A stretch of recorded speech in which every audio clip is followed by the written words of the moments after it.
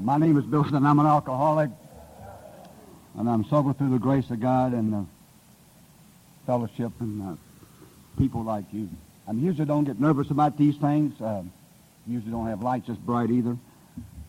But this one here, I'm a little bit uptight of it, and I'm usually not. I'm usually in pretty good contact with this loving God that I have in my life. And Bob told part of my story, so I wasn't going to take off there, but I might as well. 25 years ago, there was a lady that I was married to who told me she was going to take me to a dance. Now, if you asked her, you'll get a different story. She'll probably tell you that she was going to, there was a roundup and all that kind of stuff. But that ain't what I heard. I know what I say from this podium, but I don't know what you hear. And what I heard was she was taking me to a dance. So if there's any new people here, especially if it's your first Alcoholics Anonymous meeting, I'm going to tell you something they told me, and I didn't believe them, that you never have to take another drink again the rest of your life if you have this same dreaded disease that I do, if you don't want to. So I celebrated. This roundup used to be in the 1st of October. I went to the 9th annual roundup. It was at the Stardust. And I haven't found it necessary to take a drink since the first day I came to Alcoholics Anonymous. I'll tell you the rest of it. I did do some other stuff and change my sobriety date. But before I forget it, I want to thank the committee, especially my good friend Stan, for having me here. I'm one of those guys that's in the big book. They've got all of others described in there, and they got me. They've got sometime quickly. The guy at 2 o'clock, you'll hear him, Butler, you know, he's sometime quickly. That's what his girl said. I mean, no, that's not true. He said for me to be real careful because he follows me. You got some good speakers here this weekend. I think you're going to really enjoy this roundup. What I mean by that is you got some people that has a great message. But I do want to thank the roundup, and I want to thank my friends for coming. Some guys from Palm Spring Herald and some guys I know from Pennsylvania that I went back there with. Bobby asked me to come back with them, and all my friends at the table here. I got some acquaintances in the room, but for a guy that came in a party of one, I have some friends in the room. And if you're new here, there's a lot of difference between a friend and acquaintances. I didn't have any idea I was an alcoholic. I didn't know what an alcoholic was. I was raised in a family that most people dreamed of. It was not a rich family, but there was 4 boys. My mother used to say, I got 3 boys and him, you know, and they all excelled at life and went to school. My one brother owns his own company. The other brother has more in his retirement fund from the company that he works with than I've ever had. And my other brother put the international airports in the U.S. federal government. My father invented the first machine to separate the leaf from stem of tobacco. My father was a brilliant man. At the age of 17, I'm standing in front of a judge, getting 6 months to spend a sentence for 3 years, and that's going to be my life, and that's going to be theirs. But I didn't want to be this. My brothers were square, and I didn't want to be square. I'm a William Silkworth man. Now, most guys at the podium will tell you, they talk about all the inferiority complexes we have and the less thans, and that's all true. I agree with all that. But there's something else wrong with me. Guys used to tell me, you need to read the first 164 pages, and I did, and I just was not really catching on to anything. Some guy come to me and said, why don't you start reading a doctor's opinion? And I did. And what he says about people like me is this.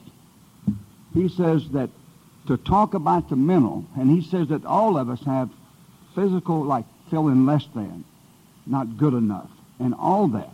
But there's people who are not alcoholic that have those same feelings.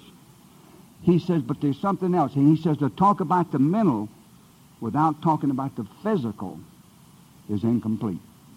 Now, what Dr. Silkworth was not an alcoholic. So he doesn't know this mental twist we have anyway. But he does understand the physical allergy. And that's what I have, and I didn't know that. I don't say I was born an alcoholic, but I can tell you one thing. When I took a drink, there was one born. Because alcohol did something for me. You know, this loving family I told you about, I didn't never feel a part of that. I never felt a part of school. I never felt a part of nothing. You know, I didn't feel a part of anything. I was only comfortable if I was out in the woods with that old dog and a rifle or a fishing pole. And if you showed up, I didn't know what to do. I didn't know how to talk. I didn't know how to get along. I didn't know how to do anything. And alcohol did one thing for me. I heard of one guy from the podium, and, you know, we all got our own stories. He says he took a drink. he could feel his fingernails grow. And he could feel the hair stand up on the back of his head. And all kinds of things happen. Well, I drank white whiskey in North Carolina. We didn't have no state stores. And white whiskey doesn't do that. But I'll tell you what it did for me. It let me go play. That's as simple as I can put it. I could dance. I could fight. I could just be a part of something. It just cured the thing that was inside of me that had me all so locked up for all my life. And I could spend the next hour telling you about the disease of alcoholism, and I'm not going to do that this morning. That's not, I never know what I'm going to say. I hope, there's a friend that travels with me a lot, Joe C., that always tells me that, I always ask him, he says, you're different, and that's all I want to be. I don't want to give the same pitch that I give in California last Sunday night. I don't want to do that, because if I do, there's something wrong with it, you know, because there's two messages here. There's a message from the head, and there's a message from the heart. And there might be one guy sitting out here in this audience that's just like me. And boy, it would be a shame if I gave him a head message and I went right over his head and I missed him. I do say things that other people have said. It's important because only the things that I identify with, not something that I think sounds good. But if you say something, because that's what this is. If you're new here, this is a disease of identification. If you got any other kind of disease, they can give you an X-ray, an MRI, or something. This is something that I have to listen to you and compare, not analyze or compare. Yes, I'm like that. And so if you hear this weekend and you leave here with all these people that we have, and they do have some neat guys with neat messages, and you do nothing different in your life, or you think nothing different in your life, I feel like you've missed it. Should be something different in your life when you leave here, because this is Alcoholics Anonymous. This is what we do. It's one person sharing his experience, strength, and hope, hoping that you will latch on to maybe one little thing that we say or do and go do it. And that's what this thing is all about. I didn't have any idea I was an alcoholic. I joined the Navy to see the world and became a drunk. It's just that simple. I was arrested 11 times while I was in there. There's a lot of things you can do in the Navy, but you can't miss the boat. The ship left Imakuni, Japan, and I wasn't on it. And I was supposed to be, but I went over those houses, where they got them girls and all that stuff that goes with it. See, I got to have that other stuff before I can get the girls, because I got too much fear to go get the girl without the other stuff. I told Bob D. one time, I said, something, we were talking, I said, fear controlled 90% of my whole life. And he looked at me and says, what controls the other 10%? I said, fear. The fear of everything, the fear of success, fear, not success, fear, you like me, you don't like me, if you like me, then you're going to be wanting my time and all that. It's just, this thing just goes and goes and goes. And the day I got out of the Navy, I went out to celebrate, got locked up at Long Beach Police, and they took me back, and I'm 22 years old, and my blood pressure was so high that I'd been on a 3-day runner that everybody got discharged but me. They couldn't get my blood pressure down. They wouldn't let me go until thing. And the guy says, man, you drank too much. I thought, I don't ever remember drinking too much. I remember passing out, but I don't ever remember drinking too much, and I left Long Beach, went to Illinois, lasted 42 days in Illinois. Went to Florida, lasted about 5 years there. Learned about the phenomenon of craving. Did I say it right, Bob? Learned about the phenomenon of craving there. Later on, when I was sober a lot of years, went to work for General Electric. I went to ask for a job, and they said, all we got is a janitor. I said, I'll take it. They said, well, it look like you got a lot of skills here and stuff. I said, I'll take the janitor if that's all you got. Being an alcoholic, I went in and I just excelled, you know what I mean? Just took off. Wasn't long, I was in a lab doing this and just got so many promotions. I got so many promotions I had to quit the job, you know what I mean? 9 to 5, is this all there is? Don't. Went to work on a fishing boat. Thought I'd found heaven. It was a whole bunch of drunks. They wanted to go fishing. They wanted to fish and get drunk. I wanted to fish and get drunk and tell them how to run the fish company.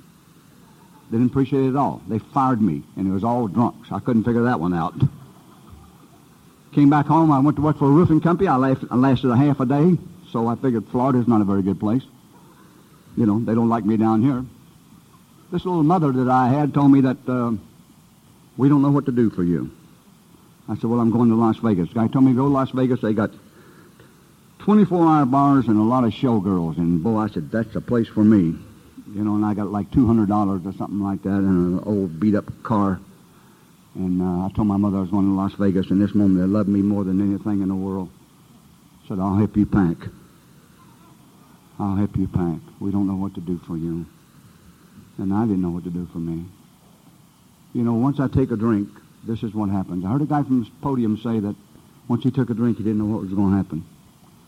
If you have the same disease that I can do, I can tell you exactly what's going to happen. I don't know what my actions are going to be. I don't know that. But I know what's going to happen. I'm going to have another drink. That's all. I didn't know that. I didn't know that once I took a drink and I had 5 drinks, I needed the next drink more than I had the last one. I've had them lined up in front of me, and I had a bartender come up and says, Billy, this guy's buying. Do you want another? And I've never said, no. I got them lined up. Put it there, because I will get to it. I will get to it. If you got a 6-pack, please don't call me. I am not your man. You're just going to light my fire. If you got 6 cases, I'll give you my number. Because I know once I take a drink, I'm going to have a drink. I know I'll have to have another. If you got 2 beers, I don't want one. Because I got to get out of here and go get it. And when I was in Florida, I didn't realize it until after I was sober for a long time. I worked at General Electric. The plant was about 10, 11 miles from my house. I'd go home and take a shower, and every now and then they had a little place there. We'd go down and start drinking pitchers of beer and get a sandwich or something like that. Most of the time I didn't get the sandwich. I just drank the beer. And I'd drink 4 or 5 pitchers of that stuff. I'd go home and take a shower, put my work clothes on. I'd drive 10, 11 miles to the plant. When I get to the plant, I'd look at the plant as I drove by, and I'd tell myself, that's where you work, you know. And for some reason, the car wouldn't turn in. It would just keep going, and I would go down to one of those taverns and then finish out what I'd started. And I was telling myself, you know, you're 24 or 5 years old, whatever it was. You don't really need the job anyway. Don't make no difference. They don't seem to want to fire you anyway, you know. And I'd just go back. The days that I didn't do that, I could go down there and that car would turn right in. If I hadn't been drinking, it was amazing. I could go in and work, and then I excelled when I was there. I just wasn't there a lot. You know, they said if you miss 5 days, they fire you. I missed 28, and I just quit. You know, and so came across this mountain up here, and thought I'd found heaven when I seen these lights. And had a little money in my pocket, not much, and went to Fremont and going to get a couple of drinks just to chill out and see what was going on. And you know what happened, right? I woke up and I ain't got nothing, right? And had one phone number, and I called him. The guy let me sleep on his couch. Now, I just left a home that had a living room upstairs and a living room downstairs and a lot of bathrooms. He let me sleep on his couch, and I stayed there for a couple of months. That's about all he could stand me. He asked me to leave. I went down on Fremont Street. I got a job. Now, they're my brothers. I told you what they did. I got a job at the Las Vegas Club as a shield, $1 an hour, and I thought I made a score. The alcoholic mind is probably the most cruelest thing in the world. What it does is it never gives me the picture. I could never, ever see what's going on in my life. You can see what's going on in my life, and I can see what's going on in your life. But I can't see what's going on in my life. I have a daughter that had this disease for 18 years. She's almost 32 years old. She thinks she's fine.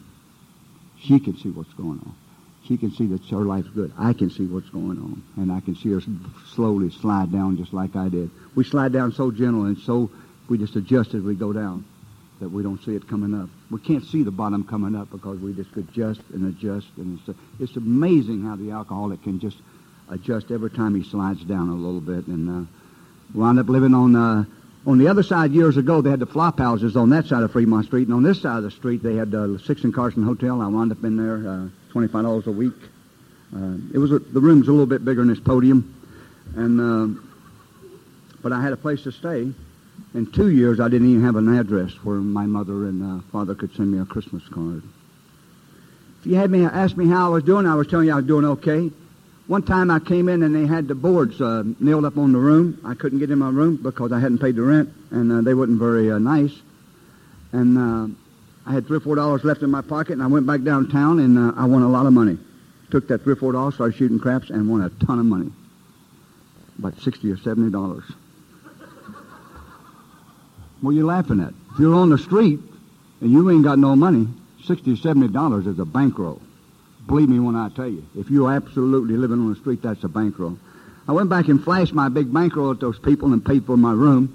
And I went to give him $25 for the next week, and he wouldn't take it. He said, we don't want you living here no longer. And I go by there every now and then. It's right down here in downtown, and check it out. It's still there, the Six and Carson Hotel. And I said, you take a drink, you'd be lucky. you'd be lucky if you made it back to 6 and Carson Hotel. You'd probably make it to Palm Mortuary, but you probably wouldn't make it back there. I wound up living on the street, and I wound up living with everything I owned in my carnation box. And if you'd ask me how I'm doing, if I had $40 or $50 in my pocket, I would tell you not that bad. It's just not that bad. If I'm broke, then it's bad. And I never knew how bad that sounded, it's not that bad, until about 2 years ago. My daughter come home, and my daughter had been living in the street, and she come home, she weighed about 80, 85 pounds or something like that, and I never seen nothing look that bad in my whole life. I have one child. She's been victim to this disease since she was about 12. I hear all these people from the podium, their daughters and sons are sober 15 years and doing all this and everything, and I used to hear John A. and all those guys, and I used to think maybe I'm doing something wrong. Maybe my message is not that good. And Bob D. always told me this, she's always got an example, and I'm thinking, well, wonder what kind of example it is, because she don't seem to get here, you know. And she come in, she said, could I take a shower? And she said, I haven't had a shower in 6 or 7 days. Could I come in and take a shower? And I said, sure. But I said, you know, you can't stay here. And she says, I know that, Dad. I said, but come on in. And she came in, and I watched her, and she says, it's okay if I go to the refrigerator and eat? And I said, sure, Dad, go ahead. And I watched this kid eat 4 times in about 5 hours. I told her, I said, honey, I've never seen you look this bad. She said, Dad, listen, I'm living in the back of a pickup, and we got a mattress in there now, and it's not that bad. I thought, wow, right, the mattress makes the difference. Oh, she said, yeah, you don't understand, Dad. Sleeping on that hard bed. She said, but now we have a mattress.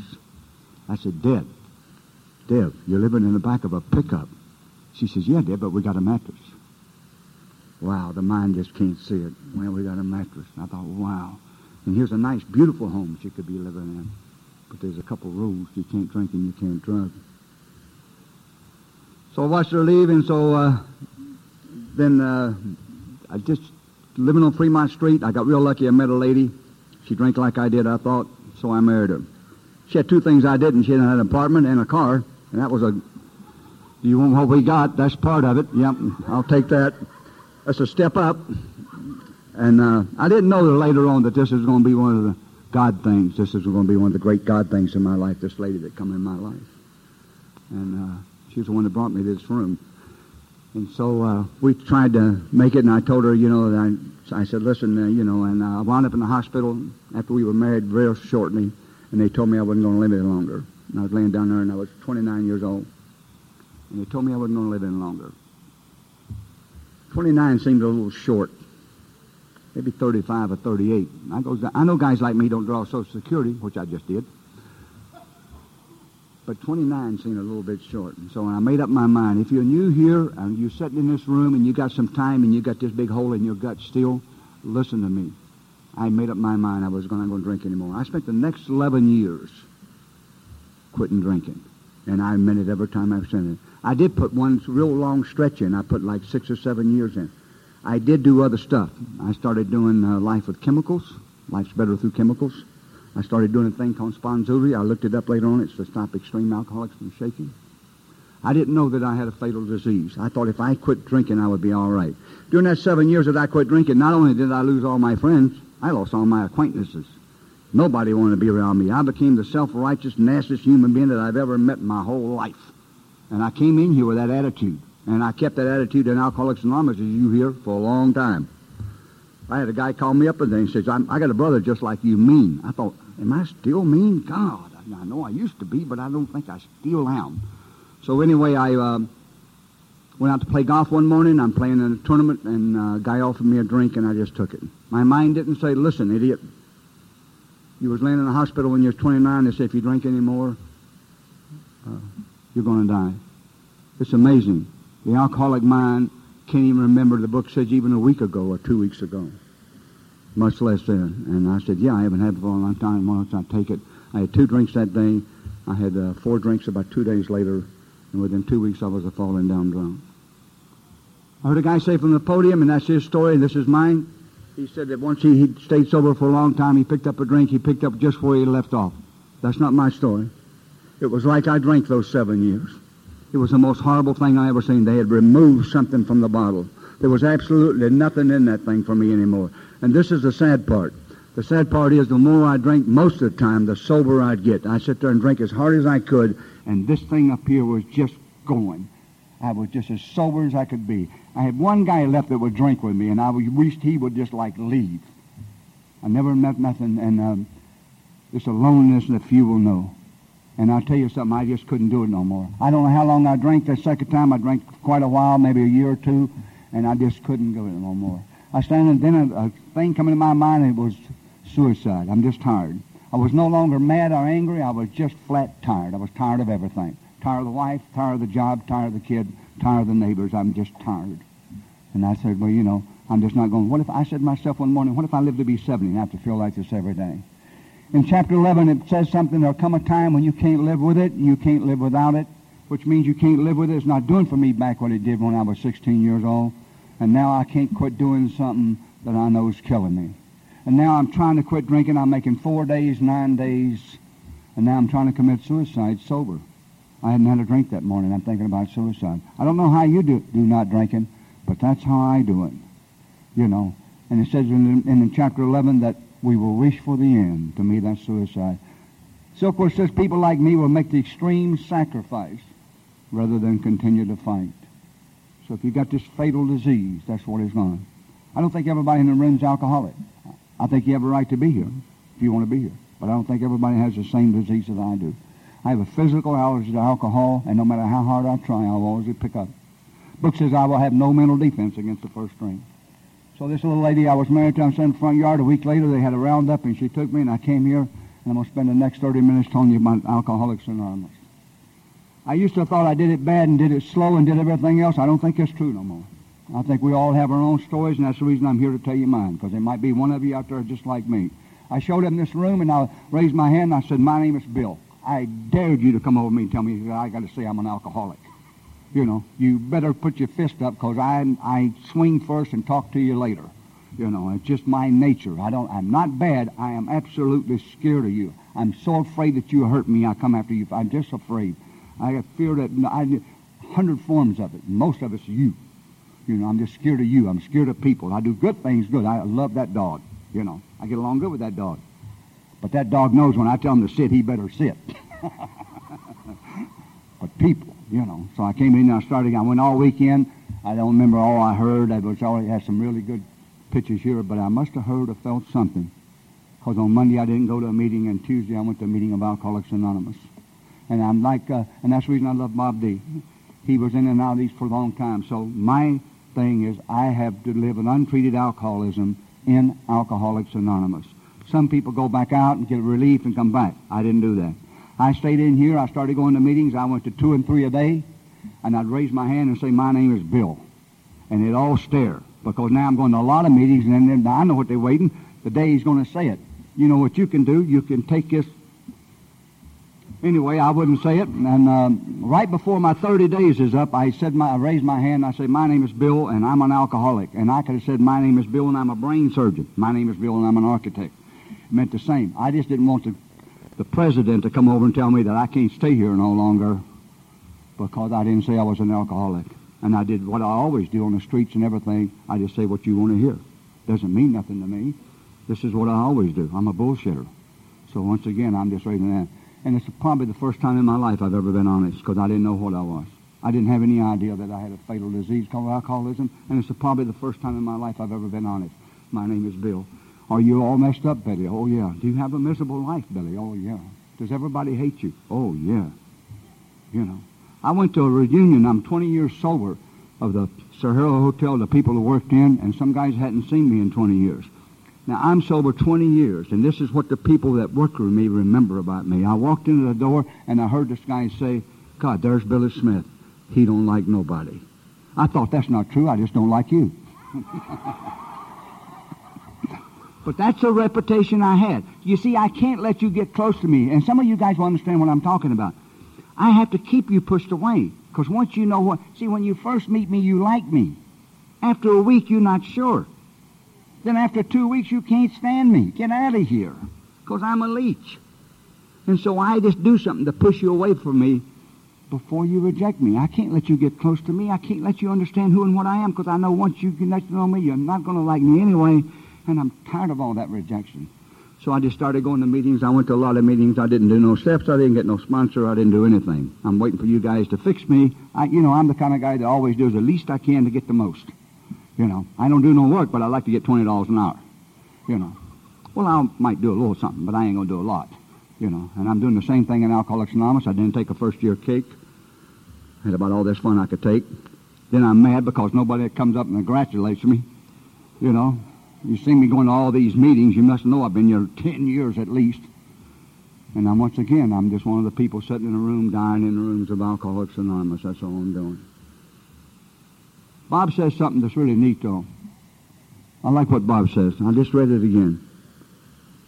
He said it drills down to love and service. The first year I was here, I got a job. I started making pretty good money. So I would take guys that was less than me, and I'd buy them cigarettes.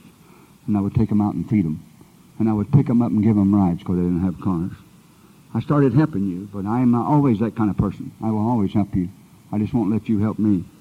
Some people invited me over to, good friends of mine, invited me over to Thanksgiving dinner yesterday, and I said yes. He doesn't understand I love him more than anything in the world, but it's hard for me to say yes. I will let you do something for me, but I won't let you do nothing for me. Guy told me when I first come in, he come over my house, he helped me and all that kind of catfish John, and I just love him. What a guy this was. And we was over at his house, we fixed his boat and fixed his fence and fixed this, and he was a painter by trade. And he said to me, I said, well, I got to do something. He said, you going to come over tomorrow? I said, no, I got to do some painting. He said, well, that's what I'll do. I'll come over and help you paint. I said, that's okay, John, I'll do it myself. And he screamed at me, who needs a friend like you? I said, John, Jesus. He said, listen, don't you feel good when you help me? Don't you feel good when you're over here helping me? I said, yes. He said, then why don't you give me a chance to feel good? I said, okay, come on, paint the whole house. So that's what we did. And he just, when you get a painter that's in AA, you get a 24-hour AA meeting. All they talk about is AA. Don't talk about nothing else. So, and that's what he did. You people started doing for me what I couldn't do for myself. So that's the reason the people in Alcoholics Anonymous kept me here till I could hook up with a loving God. Thank God for the people in AA. They can see right through that bullshit of mine and this fear. I remember at the Alana Club one day, I always, and I'm not tough. I just got this big mouth, This is all plastic to prove I'm not tough, and I remember they had a guy there called Big Jim, and I said something to him. He said something back, and I told him, come on outside. And they called him Big Jim for a reason, because when he started getting up, he gets up for a long time, and I thought, whoa, sure made a mistake this time, sure did, And he got up and he screamed at them guys. He said, get this idiot a cup of coffee. I'm not going to be the guy that runs him out of here. You're looking for somebody to run you out of here, Billy. It ain't going to be me. And turned around and left, and I thought, wow. He said, get him a cup of coffee. I'm not running you out of here. He said, you need to be here. I had that personality that Bob was talking about. And so, come out of Triangle Club one day, and I knew I'm history. I knew I'm not going to get home. And behind me was my guy that was going to be my sponsor. I asked him to be my sponsor, and before he could say anything, I said, I'll do anything you tell me. Wrong thing to tell Ted Davis. What he did was he got me involved in Alcoholics Anonymous. He claims that they babysitted me for 5 years. I don't know if that's true or not, but if he says it's true, then I'm going to buy it. But I tell you one thing, I stayed locked in a pissed-off position for a long time. I would do everything but the steps. I just came from the doctor. 3 months ago, I started feeling better. I retired in April of this year. I started doing things I'm not supposed to do. My whole family's diabetic. I started eating bear claws. I started just doing all kinds of things I wasn't supposed to do. And I'm a runner. I ran 2 marathons after I got sober, and I always work out, and I had no energy. I couldn't run from here to the end of the room, and I knew there was something wrong. And I went to the doctor, and I told him, I said, wrong. All my friends was coming down with cancer, and I thought, right away, my alcoholic mind, I got terminal cancer. I know who's going to come to the funeral. I know who I'm going to tell leave. I'm going to get up out of the casket. You're not supposed to be here. You don't think like that, huh? Just me? Oh, God. But anyway, I go to the doctor, and I tell him what happened was all my sugar levels was way out of whack, and my cholesterol had shot up. And he says all of it had shot up because of the diet I'd done, and I just started doing things. And he gave me a thing to do. He says, I'm not going to put you on insulin or blood pressure medicine or nothing yet. I'm going to give you 90 days. He said, I'll see you, which was Tuesday. I'll see you 90 days from now. And he says, I don't want you cheating. I want you to do this letter by letter. I said, okay. It petrified me. I was absolutely floored. that I would let myself do that, knowing what I'm going to do. So I called my brother who's diabetic, and my brother says the most stupidest thing I've ever heard. He said, this could be a good thing for you. I said, Bobby, wait a minute. Did you hear what I just said? He said, yes. He said, Billy, look what alcoholism did for you. Look at you. You're a great guy. All because of a thing called Alcoholics Anonymous. Look what alcoholism did for you. Look how you turned out. You was the nastiest person we'd ever met in our life. And look at you because he said, this will drive you. He said, you will do what that doctor tell you. This will probably make you live longer. I went back Tuesday, and this is what the doctor said. I said, when I want to tell you I followed, he said, Billy, you don't have to say nothing to me. I said, what do you mean, Ken? He says, I know that you did everything I told you because all your numbers are perfect. Isn't that amazing? I just did exactly what he told me. Isn't it amazing? We walk into the rooms, and when you say you're alcoholic, and I said, I want you to do the steps, I want you to get a sponsor. Well, I'll get the steps, but I ain't going to do a sponsor. Isn't it amazing? We tell you, give you a set of instructions that will save your life and give you a life you never dreamed of. And you say, I'll do this, but I'm not going to do that. Well, I ain't going to pay her back. She don't deserve it anyway. You know, I'm not going to do this. I'm not going to get up. No. I just did everything it said, and it come out. It took me a long time in Alcoholics Anonymous to understand if I do everything he asked me to do, I can have a life that I never dreamed of in my whole life. So I went and got a sponsor. I wasn't going to do no fourth step. I told him I'd do that. I couldn't do the God thing. I was raised in the South with the God, you know what I'm talking about. When you get up in the morning, you're wrong, you know. It's tough to go that guy because he's got a list of things I did like this, bad, and a little list up here when I hit that little old lady that time, good. I know this is going, you go down there, everybody else goes up there. I know where I'm going. There's going to be a hell of a fire the day I die, and I know I'm in it. You know, so they don't need me to get to this God thing. But the ABCs used to keep driving me nuts. And so finally he told me to go to retreat, and I did. It was a Catholic priest, turned my life around. I was raised in the South. We didn't like blacks. We didn't like Catholics. They drank and smoked. Wasn't no hatred thing. We just didn't like them. You know, you don't bother me, and I won't bother you, you know. And so I went to this thing, and he turned my whole life around. I went back and did the fourth step, and I did a fifth step. Book in the Big Book of Alcoholics Anonymous says if you don't do that, you'll probably drink.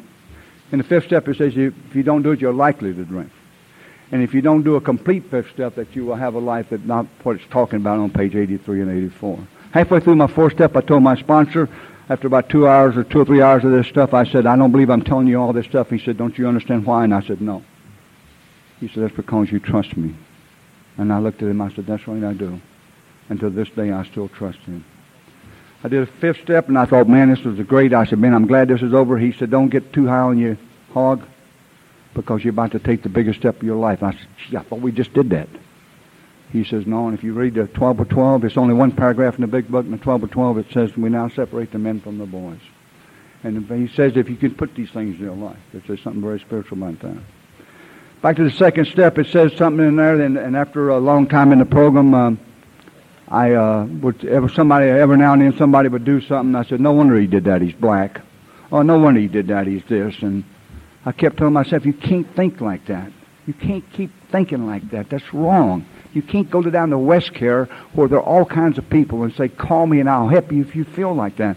So I got on my knees and I started. In step 2, it says something that's really, really neat. It says that we must get rid of all prejudices. All of them. We must get rid of these things if we're going to have to just let this God shine through us. Mehdi says something that's really neat. He says that these steps open up the channel so we can find the God within. And that's what the steps do. And it says that, we must get rid of, and it even used, this is in 1940 that he wrote this book. It says against color, race, and creed, and all religions.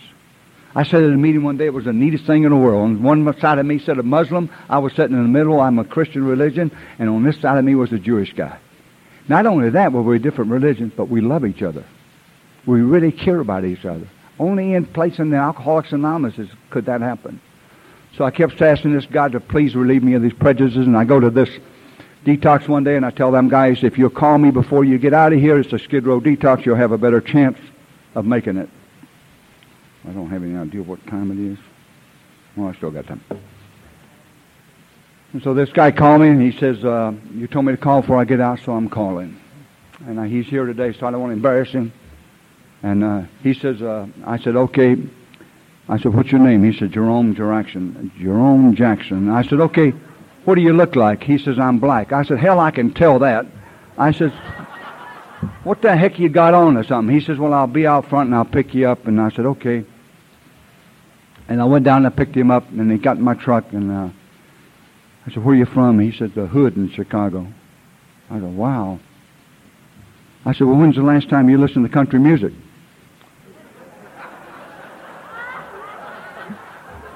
He says, I never have. I said, well, today's your first day. I said, what kind of music you like? He says, I like rap. I said, okay, if I ever get in your car and you change the station from rap to country, I'm going to hit you as hard as I can. He said, this is who and what I am, and this is who and what you are. You be who you are, and I'll be who I am. And maybe because we got this big hole and empty our gut, me and you can hook up. I said, what do you do for a living? He says, I've never had a job. I said, whoa, wait a minute. How old are you? He says, 44. I said, you've never had a W-2? He said, no, I never worked. Streets, drugs, girls. I said, oh, shoot. I said, all right, we'll go day labor. He said, man, I don't even have... I said, whoa, nothing's negotiable. This is not negotiable. This is the things you do. Make a long story short, he went to day labor, went to the hospital and started cleaning pans and sheets and stuff. And just got promoted a couple months ago and sober quite a while now. He's a much tougher sponsor than I am.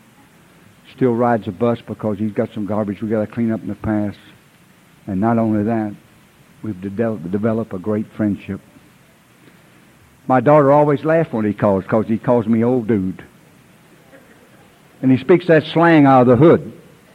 Instead of saying goodbye, he goes, look out.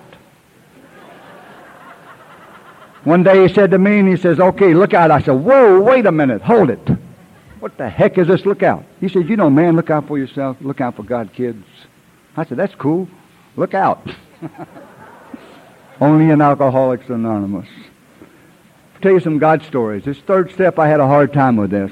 Wade Bergen was alive then. Some of you guys remember him. He's a precious to me. He kept telling me, you got to need to get your knees dirty. I said, not me, buddy. You know, not me. One day my daughter was on drugs. My wife was being operated on, and I lost my job. I went in the bedroom and I shut the door. I didn't want the dog to see me on my knees. He might go tell somebody. And I did the greatest prayer I've ever did in my life. And I do a lot more now, but I did the greatest prayer I ever did in my life. And this is all what it was, if you knew, it's just this simple. If there's anything out there anywhere, I need some help. That's all. I got up and I went to the hospital, and the doctor said, she's going to be okay. And I went, they had an old detox center where Leo and all them guys worked in down in the starting point, and I spent all day at that detox center, helping them drunks, watching them puke and holding them up. And when I left that night, I come home and I closed my eyes and I went sound to sleep. And before I closed my eyes, I just said, thank you. Whoever you are, I appreciate it. And it's saying the 12 by 12 in step 3, it says this, that all we have to do is just open the door. If you're new here, just open the door. But you need some God things in your life. You need to know that God's working in your life. And I have to look back and see the thing. I walked into a bar 9 months sober to get a pack of cigarettes and order a drink. Right there on the strip. In the old beer bar, Sahara Beer Bar. It's the only bartender in town who knew I was sober. All he said to me was, Billy, I thought you was off this stuff. And I said, God, I'm on the way to an AA meeting. You know, I just need a pack of cigarettes. You know. And I went in and the guy said, I told the guy, I'm out of that fragile. He said, yes, you are. You have an alcoholic mind. It had never walked in there and ordered a drink first. It ordered cigarettes first. It might have ordered cigarettes, but it always ordered a drink first. You need to stay real close here. You need to do more than the rest of them. And I still feel that way. I don't ever feel like I'm a speaker. I always feel like I'm coming from behind. I used to think that was a bad thing. I don't think that no more. I think that's what pushes me, keeps me doing more. My sponsor says, never get up here and never feel like you're on a pedestal. When people start telling you how good you are, he says, you know, you go down to detox, down there where they're at. He says, all right, if you put other people on a pedestal, but don't you ever climb up there and sit. And I have my heroes in Alcoholics Anonymous. A few years ago, a friend of mine who's here today, and I just love him more than anything in the world. He's had a lot of health problems. He's a heart specialist, and he was living in Texas, and he called me and told me he was going to come back to Vegas, and he's the only doctor I know that don't have no money.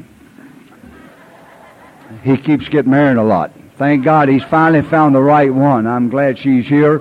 I hope she puts handcuffs on him and never lets him move, you know. But he called me up and told me to come. He said he had to get an apartment, and this is a God thing. This is step 3. And so I said, listen, why don't you come and live with me? Because he said, I got to go get an apartment and all that. And he says, you need to place this until the kids get out of school. And I said, why don't you come and live with me? And so you don't feel like you're mooching. You can just pay a little minimum fee, whatever you want, $300 a month. You want to stay here, and you have RF&B, room, food, and beverage. He said, that's great. So he moved into my house, and he's there one day, and my daughter come in. She was living in the street, and she come in, and she started coughing, and Chuck listened to her, and he says, boy, that's a bad cough. And she says, yeah, I smoke a lot and everything, and he says, that has nothing to do with cigarettes. That has to do with something else. And I said, she has no insurance and nothing. She's living in the street. But I said, he said, that's out of my field, but he says, I know somebody that will. So I said, she's got no insurance or anything. So he said, let me call them. So he called these 2 guys, and he told them, they sent them over. And she come home the first day, she had like $300 worth of antibiotics. I finally got a bill from them for $60. They couldn't find out what was wrong with her. They kept running tests on her, and they couldn't find out. And finally, they took some saliva off her tongue, and they run some tests. She had an infection in the bottom of her lungs. If they hadn't have found it, she could have died. You see, I was just trying to help my friend out. It's never amazed every time I've tried to help you that I'm always the one that's been the beneficiary. Isn't it amazing? Every time I've stuck my hand out to help one of these drunks, something really nice has happened to me. I just love them God stories, you know, and I'm glad Chuck's here today. He's very special in my life. In 8 and 9, we was talking the other day about most people go out, and then in 8 and 9 it says this. It says, when we go back to do my family, after I told them I was sober, they could have cared less. My brother said, we're glad you're not drinking, but don't come around here. Now, when you get sober, maybe if you're 20, 23, or 24, it's a different ballgame. When you get sober like me with 40 and 25 years of, I says I'm like a tornado going through these people's lives, right? A tornado. And it says in the big book that a lot of people, that they're very skeptical. Well, my brothers were really skeptical. I went down to show them I was sober a year. They didn't act like I wanted. I told them, you know how these planes work. Get me out of here. I'm supposed to stay down 7 days with my family. I stayed 3. Now they're going, what we do wrong now? Right? Because I'm still locked in the pissed off position and an absolutely a-hole. Right? The book says that even though they have character defects, that I must be kind, loving, patient, and tolerant with my family, my ex-wife, and all that. And so every time my sponsor says, I want you to get half your vacation to your mother, I want you to start sending her $100 bills. I said, because he says, you owe her a lot, right? I said, yeah. I said, well, she'll just send them back. He said, don't make no difference. You send them. I can tell you I sent a bunch of them. She never sent the first one back. She kept them all. And I sent some more people, and I still ain't had nobody to send nothing back. I had to do it again about 2 years ago. A guy come up, I owed money. The guy I slept on that couch. I never paid that guy. I didn't realize I owed him anything, but I never paid rent, and I used his food. And since it's been 30 years, I owed him $200 for the food, I figured, and $200 for the rent, and $1,600 interest, because it was that many years ago. So I sent him a check for $2,000, and he said, you sent too much, and he didn't send none back. But with these brothers of mine, when I'd go down there, I'd call them. And they said, well, we're glad you're doing good and everything, and they would just hang up. And I went down one time, and one of them talked to me a little bit, and I went down, and over a period of years, I just kept showing up at my mom's house and kept trying to help her till I love her. I didn't get even with my father. My father died right after I got sober. Went down one time, and I called my brothers, and they said, hey, I hear you're doing good. Mom says you're really just... He said, why don't we have dinner? And I said, that'd be a great idea. When I was 10 years sober, my brother grabbed me aside and said, Billy, we just want to tell you how proud we are of you. I said, it took you 10 years to tell me that. They said, Billy, you were bad. We always thought you would drink because that's what you do. And I said, that's right. When I was 18 years sober, they come out to my house out here. We was all sitting around my table, and they all started laughing. They started talking about all the episodes that I did. And they had them 2 wives there, and I asked them wives. I said, now, you know that these guys are just bull. None of this is true. They said, no, we know, honey. You're our man. But the curtain was down. It was even. They could come out and talk about anything they want to, and it was okay. So if you're new here and the family don't run right back, what you have to do is just keep walking this thing. And I'll tell you something, it's been a tough trial sometime. This thing with my daughter, I'm going to tell you one other thing, and I'll shut this thing down. This is another God thing. I have a very loving God in my life. I just went hunting. We was up for the Amaranth activists. We just came back. I was up 9 days beating that truck up and down the thing, and came back, and we drove like 9 hours hard, and I pulled in front of my buddy's driveway. Now, I heard a guy say from the podium that his God doesn't do parking places. I read in the third step this morning, God is either everything or he's nothing. Maybe he doesn't, but if I get one, I thank him just the same. Anything good happens in my life, I just thank him. Maybe he doesn't have anything to do with it, but I'll give him credit anyway. And if he gives me something that's going to be some pain in my life, then he gives me a chance to grow and be something that I'm not. And I pulled in front of my buddy's house, and my buddy just happened to be a mechanic. He'd get out, and he says, Billy, look, your transmission's going. You know, it's a long, lonely drive if you've ever been up and down Nevada. It could have stopped anywhere, but it didn't. It went right in front of his house, and then there it happened. And I don't know if he had anything to do with it or not, but I just thanked him anyway. In November and October, I don't take any kind of commitments. Deer season opens on the 1st, and I'm gone. If it runs, I shoot at it, and if it swims, I try to catch it. And that's what I do. A couple years ago in October, they called me up and said, you got a sponsorship workshop, October the 1st. I said, oh, wait a minute. You guys got the wrong guy. I don't make commitments in October. They said, well, we'll get somebody else. I said, no. If I made a commitment, then I'm going to keep it. Because that's what I do. That's what I was taught. And so I went and did that commitment, and Valerie was here today, and she said, don't forget, tomorrow's Dick Tucson's 35th birthday. They want you there. I said, whoa, God, I'm going hunting. I said, okay, I'll go Monday. I don't know what this God has planned for me. So I showed up for Dick Tucson's birthday, and it was great because he helped me a lot when I came in. And while I was there, one of these idiots that I sponsor come up and says, I need to spend some time with you. And I said, I'm going hunting. He says the magic word to me, I'm thinking about suicide. I said, oh, I'm the guy you want to talk to, so I'll see you in the morning.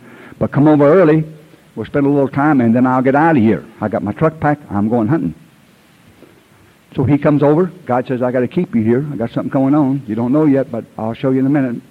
He gets over. He was a lot sicker than I thought, so I had to spend a lot of time with him, and I was scared to turn him loose because he really was suicidal, and thank God he didn't do it. So I went to bed early, and I said, okay, I'll get up in the morning, and I'm out of here. I'm gone, going hunting.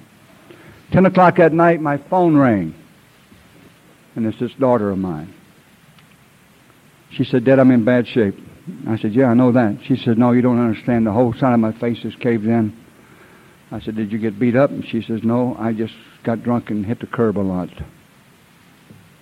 I said, you know, honey, I can help you get a car and an apartment, but I can't help you with this. You'll get your help the same place I got mine from, a total stranger. I'd give you anything if I could help you, but I just can't do it. I'll always be your father, and I'll do more damage than good. And it pisses me off that I can't help you.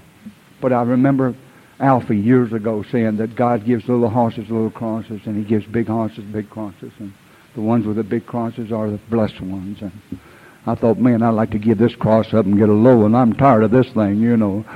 But that's just my deal, you know, and I know you got yours. I don't know what yours is. We all have one, you know. And I said, but I know some people that can. So I called these guys I sponsor who has wives, who's in the program a long time. And I said, I got a 12-step call for you.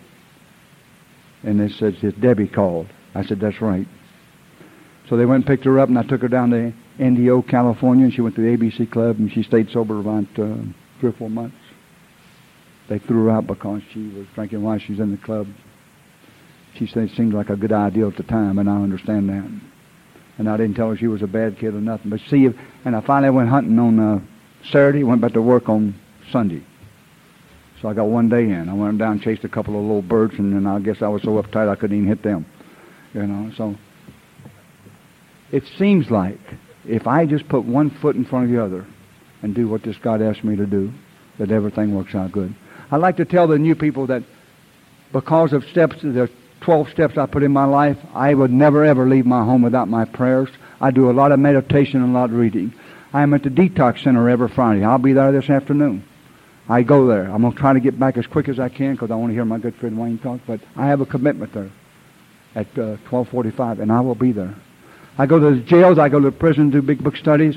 I pick these guys up, and the first thing I say to them, I don't start preaching the book. First thing I say to them when I pick them up is the same thing they said to my daughter, do you smoke? Most of them say, yeah. Do you have any cigarettes? I hadn't had one say yes yet. I don't buy Marlboro or nothing. I go down and give them a couple packs of cigarettes, and then I say something else. Are you hungry?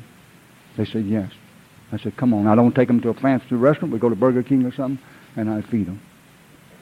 And I just believe in that. And then I said, here's my number. If you ever want help, call me. But, my sponsor said, if you just take care of God's kids, He will always take care of you. 25 years ago, I'd have never dreamed when I walked into this room that 25 years later, I would be the kickoff speaker for the Las Vegas Roundup. Boy, I'm telling you something. I got cold chills sitting up here knowing that what you people have done for me and my family. That my mother died looking at me, telling me, I'm really proud of you. And I owe all that to Alcoholics Anonymous and the people in it. God bless you. And I'm going to tell you this little story, and this is over. In North Carolina, they have a race every year. And it's a horse race, and whoever wins the race is the man for the year. Like 12 or 14 people in the race, and all the fathers are in the winning circle except one. And there's one father back in the barn. And the guy said to the guy in the barn, why aren't you out in the winning circle with all the rest of the fathers? And the father looks at the guy in the barn and says, listen, if my son wins this race, he will not need me. But if he loses, I want to be here for him. And I'm glad you were here for me when I got here. Thank you very, very much.